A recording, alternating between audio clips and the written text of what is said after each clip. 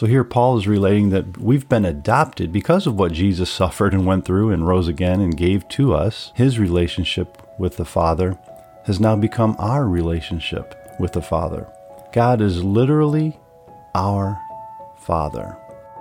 So even though your earthly father may have disappointed you or abandoned you or abused you, God is your true Father if you accept Him today. You can receive the spirit of adoption and become a son of God with all the rights and privileges and become an heir with Jesus Christ. Welcome to the I Will Be Your Church podcast virtual sanctuary. Be strengthened today with the truth of God's love so that you can say to your families, your friends, your co-workers, and your social media worlds, I will be your church. Your host for today's episode is Ben Church. Today we are continuing the names of God, and we are discussing the term Abba, Father.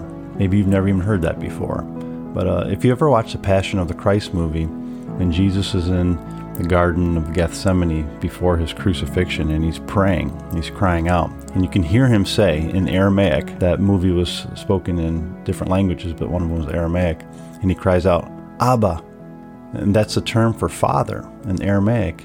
Abba meant father, and we see it 3 times in the New Testament. Jesus was the first one to speak it in that garden, and in Mark 14:36, and he said, Abba, Father, all things are possible for you. Remove this cup from me, yet not what I will, but what you will. So here he first utters it in his prayer of passion before his crucifixion, crying out to his Father, a personal, intimate relationship, knowing that this was the will of the Father, yet it was the greatest suffering that any human being would ever suffer or go through. And he speaks to his Father. He cries out, Abba. 2 other references are in Galatians and Romans, written by the Apostle Paul. First one in Romans 8:15 says, For you did not receive the spirit of slavery back into fear, but you have received the spirit of adoption as sons, by whom we cry, Abba, Father. And secondly, in Galatians 4:6, And because you are sons, God has sent the Spirit of His Son into our hearts, crying, Abba, Father. So here Paul is relating that we've been adopted because of what Jesus suffered and went through and rose again and gave to us. His relationship with the Father has now become our relationship with the Father. God is literally our Father. I find that interesting, too, that in the Bible, God is revealed as a father, not a mother, but specifically Father.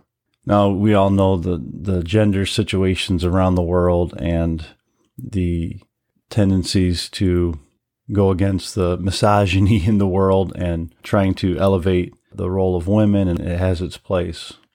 But from a Christian perspective, a Jewish and a Christian perspective, we have to go by what the truth of the Word of God is.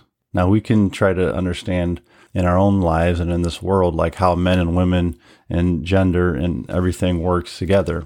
But as far as the truth of God's Word, we have to hear it and live it and understand it. And in the Bible, God is our Father. And our relationship is one of as a father. He created us. He made us. He comforts us and leads us as a father. And He has adopted us. And in fact, the Apostle Paul calls us sons. Well, if you think about it in that culture, the son had the preeminence in a family. The firstborn son was dedicated to the Lord. The son received the inheritance. So that's the relationship that was given to us from the Apostle Paul, showing us that we have that relationship of heirship, of sonship, in relationship to the Father God. Now, maybe you as a woman are saying, well, I can't relate to that. I'm a woman, or I'm a mother, and I can't relate to that necessarily. Well, think about this. If you have to relate to being a son and having a father, as men, we have to relate to being the bride of Christ. So we're on the same page. We're in the same situation. Women have to relate to being sons, and men have to relate to being wives. So we get it on both sides. So there's no discrimination here. But so we have to understand that God is our Father. And just as Jesus trusted in him with his life, we can trust in him with our lives. And he has adopted us. He has given us a family and a purpose and a home. Maybe you're somebody who hasn't had a good father or a father at all. I know many people whose fathers severely abused them in many different ways. They discarded their role as a father. They destroyed the lives of their children. They didn't fulfill the true role that God has modeled as being a father. But let's set that aside for one moment and see who God is towards us, that we can now cry, Father, you are my Father. I can trust you in all things in my life. You have a purpose for me, a plan for me. You provide for me, care for me, nurture me, correct me. That's who God is, and you can trust him. So even though your earthly father may have disappointed you or abandoned you or abused you, God is your true Father if you accept him today. You can receive the spirit of adoption and become a son of God with all the rights and privileges and become an heir with Jesus Christ, because Jesus was the heir of all things of the kingdom of God. He won it all for us. And the Bible says that we are joint heirs with Christ. That's pretty powerful. That's life-changing.